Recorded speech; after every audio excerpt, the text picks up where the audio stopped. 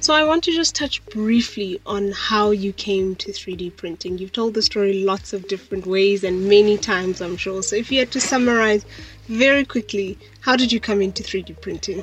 I was just an adventurous child who saw 3D printing machines, and at the time when I discovered 3D printing was also the time when the research community, the scientific research community in South Africa were so drawn to the technology and its applications within the medical space.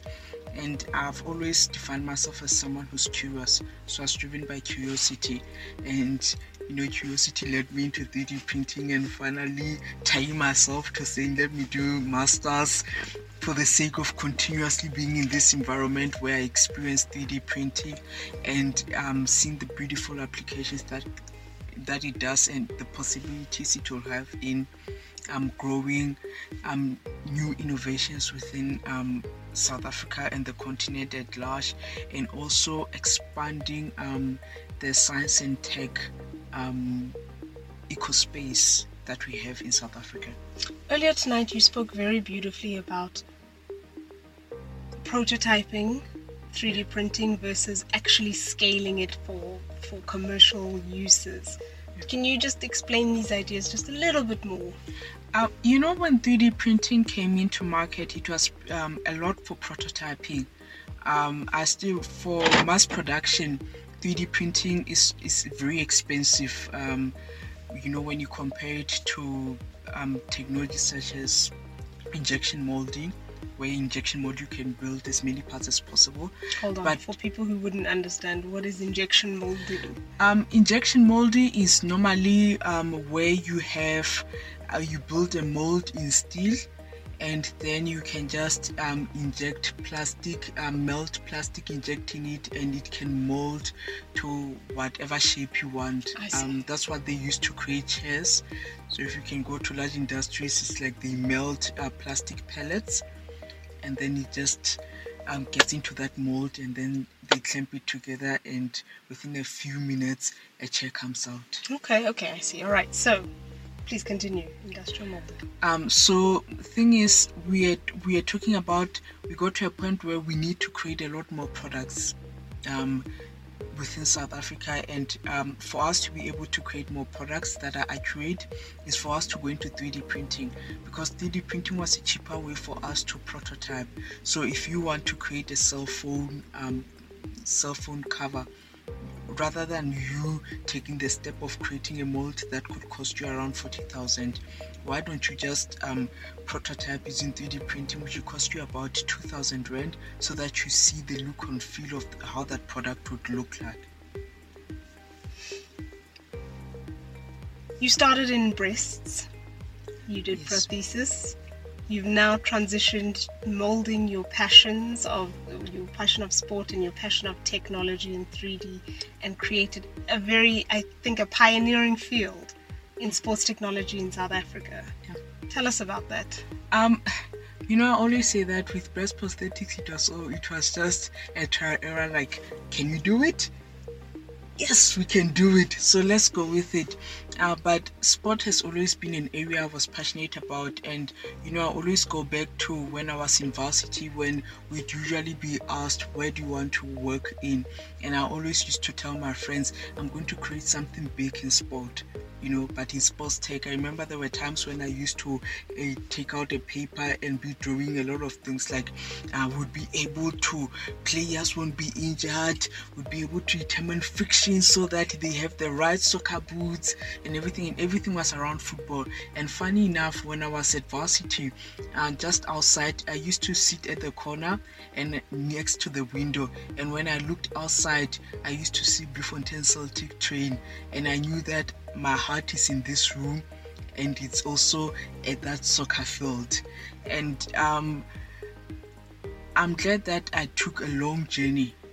I failed so many times with breast prosthetics, with all the other products I tried out, because when I came back to where my heart is, which is sport, I'm a better entrepreneur, and I'm a better product developer, and I'm a better business leader.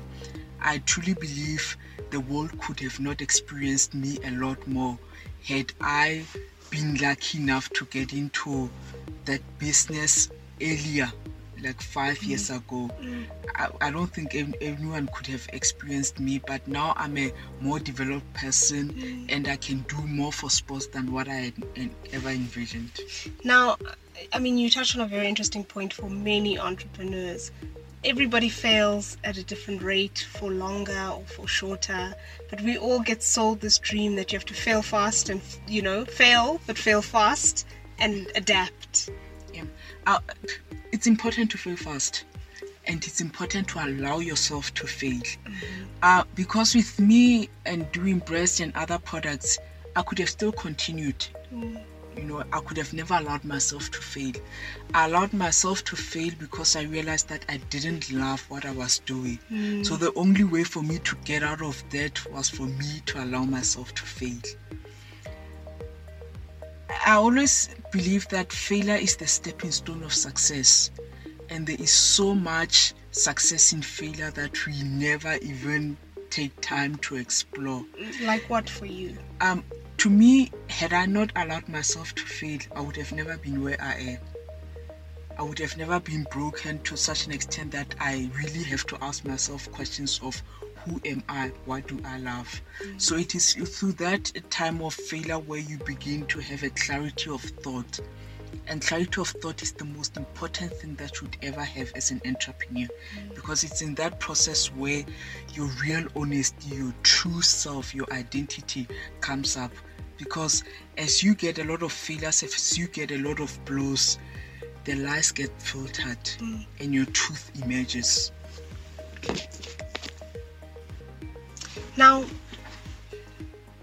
you finally, and the light emerged for you, you finally find your passion, you develop a way to monitor sports people's injuries before they happen. So you can almost predict what is going to happen to a player based on what you can observe, based on the 3D modeling you can build around the player. Yes. That's the simple version. That's the layman's version. Yeah, that's the layman's version. And I always say that we help players enjoy their sport a lot more for a longer period, and we help supporters be able to watch their player a lot more for a longer sustained period.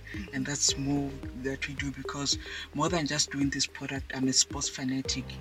I always tell people that I have some players that I love so much, and when I think about this product, I think about one of the basketball players I loved with my whole heart, Derrick Rose.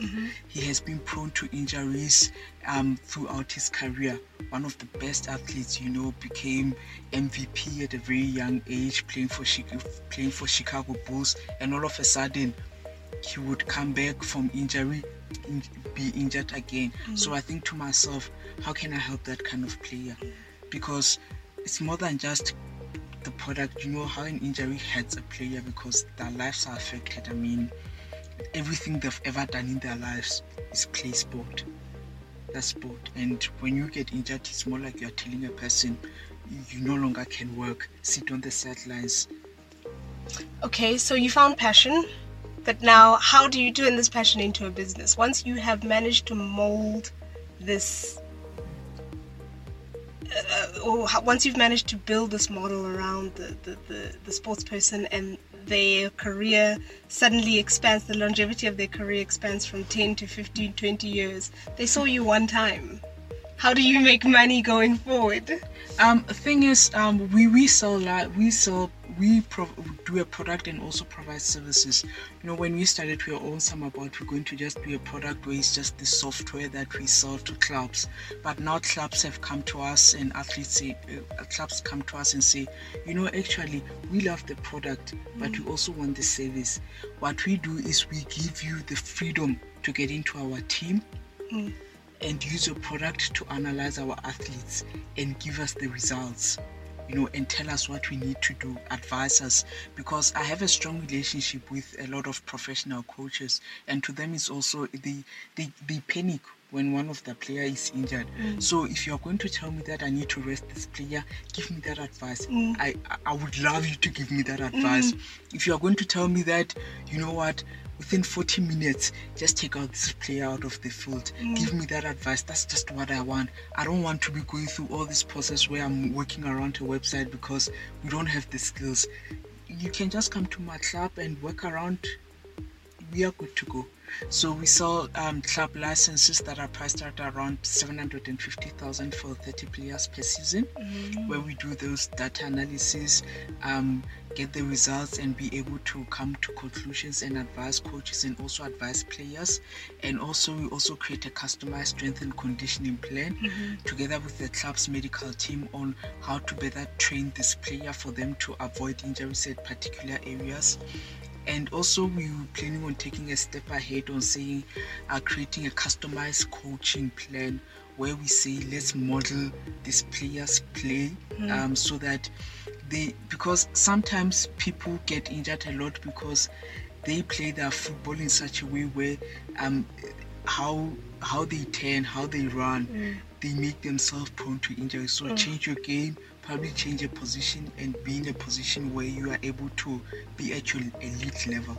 Now, did you find that developing your product happened as a result of you thinking beyond just the product in your business? Or, did you build the next application of your business as a result of the team's feedback coming back? Sometimes entrepreneurs, you are thinking 3 years ahead and you think, okay, I'm doing this now, but because I want to go over there. The funny thing about this product is that I build it customer-centric product, because it's the people I talk to every single day. They talk about, okay, I want things to be like this in the next 2 years. I want it to be like this in the next 3 years. And because it was an environment I've spent my whole lifetime in, which is the sports environment, when it's customer driven, you already know what it's going to look like in the next 2 years, what they would want, because they're telling you what we want, what they want, So with it helped me, when they talk about design thinking, to say that design around a person, not design around money or design about what you think people need, but what a person tells you they need. And that's how the product is. That's why when you look at 3 years back, 3 years from now, 4 years from now, I can still see what it's going to look like. Because, apart from me building this product, it's what I would have wanted as a sports player. I played basketball for a very long time, and I know what injuries do to a person. I would go to the doctor and I had a groin. When I get to my physio, I would suddenly be okay, and when I get out, I try to drive. I can't drive at all. I spent about 2 years not being able to drive and not being able to communicate my injury. So I guess this is the scale, right? Yeah. You've developed something. Sport is maybe the biggest, most interesting activity in the world and maybe the most profitable. Yes. And this can move beyond soccer, right? This could be applied in cricket and rugby and swimming and... Yes.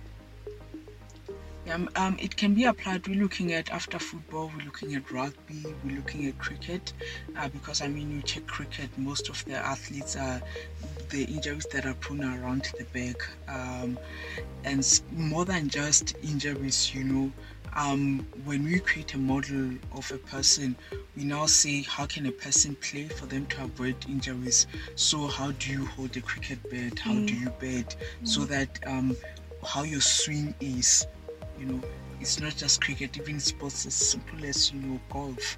How should your swing be so that you can be able to project the ball for longer distances? You model that, and a person knows, okay, this is how I need to train myself for me to have a better projection. If I want the ball to be closer, how can my swing be?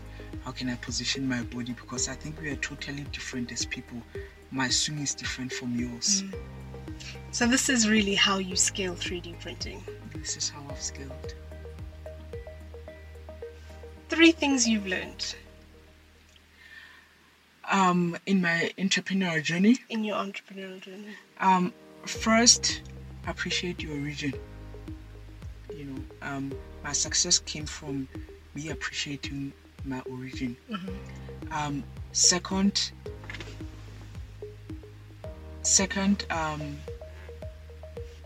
build a community of people who appreciate you for who you really are. I think a lot of times we try to find ourselves in spaces where we don't need to be there. You know, you need to build network, be around people in the same journey as you, learn, and particularly in an event such as the jam session. You know, it's an event where it's learning. You are people in the same journey as you, people who are willing to help you. So surround yourself in that. And third, be as ruthless as possible, you know, with your dreams. You know, I mean, when you wake up in the morning, step into your dream, you know. I mean, sometimes I walk around and people would call my name and I don't hear, because I'm in my own world where I see the things I see. You know, I see how my company is going to be. I see what my office is going to look like. I see how the reception desk is going to be. I see how the design of the waiting area is going to look like. I see everything. I even know the first international club that we are going to sign, and I even know who I'm going to talk to, how I'm going to enter the doors. I know what my reaction is going to be after signing that contract. I even see myself. You see yourself celebrating that victory. I see myself celebrating, and funny enough, I see myself celebrating that victory at Cape Town International Airport. Funny enough. Okay. 3 things you would want potential investors to know about you, about your business, how you choose to operate. Thing is, I'm a very secretive person. I'm very quiet. Maybe it's some things that people you build when you have been in research for a long time, particularly in when you're a fundamentalist. We really talk about what we do. It's just a secret society. But what I want investors to know is to appreciate the sports market, you know, in Africa, because a lot of times when we talk about businesses here in South Africa, we talk about fintech, we talk about edtech, we talk about, you know, your big businesses that have been there. I think they need to take a closer look at sports tech. It's one of the biggest entertainment in the world. You know, true. And we need to start saying, how can we create, invest in innovations that grow the sports tech sector, not only in South Africa but in Africa. For sure. Yeah, and the only way we can build the best football players or the best sports players is if we dedicate in sports data science. And the second one is, I think investors need to take a risk on people like me, you know. The only way we can create the things that we do is if there is risk capital. With someone's belief to say that this girl has a brilliant idea, she has the right attitude, she has been in business, failed so many times, but she still stood strong. I mean, she's someone I can take my risk on. Third thing? The third thing, man, what would be the third thing? I mean, I also, more than just investors, I always believe that some of the investors are your clients, you know. Yeah. I think clients need to invest in this product because we can truly grow as businesses in South Africa and in Africa if we have clients that are willing to say, I can take up this, I can buy this license. You know, it shouldn't come from Europe, or you shouldn't force entrepreneurs to get out of the Africa and move to Europe for you to start appreciating the work they do. The biggest investment is if you buy my product and take a chance on me. Nele, thank you for your time. Thanks so much.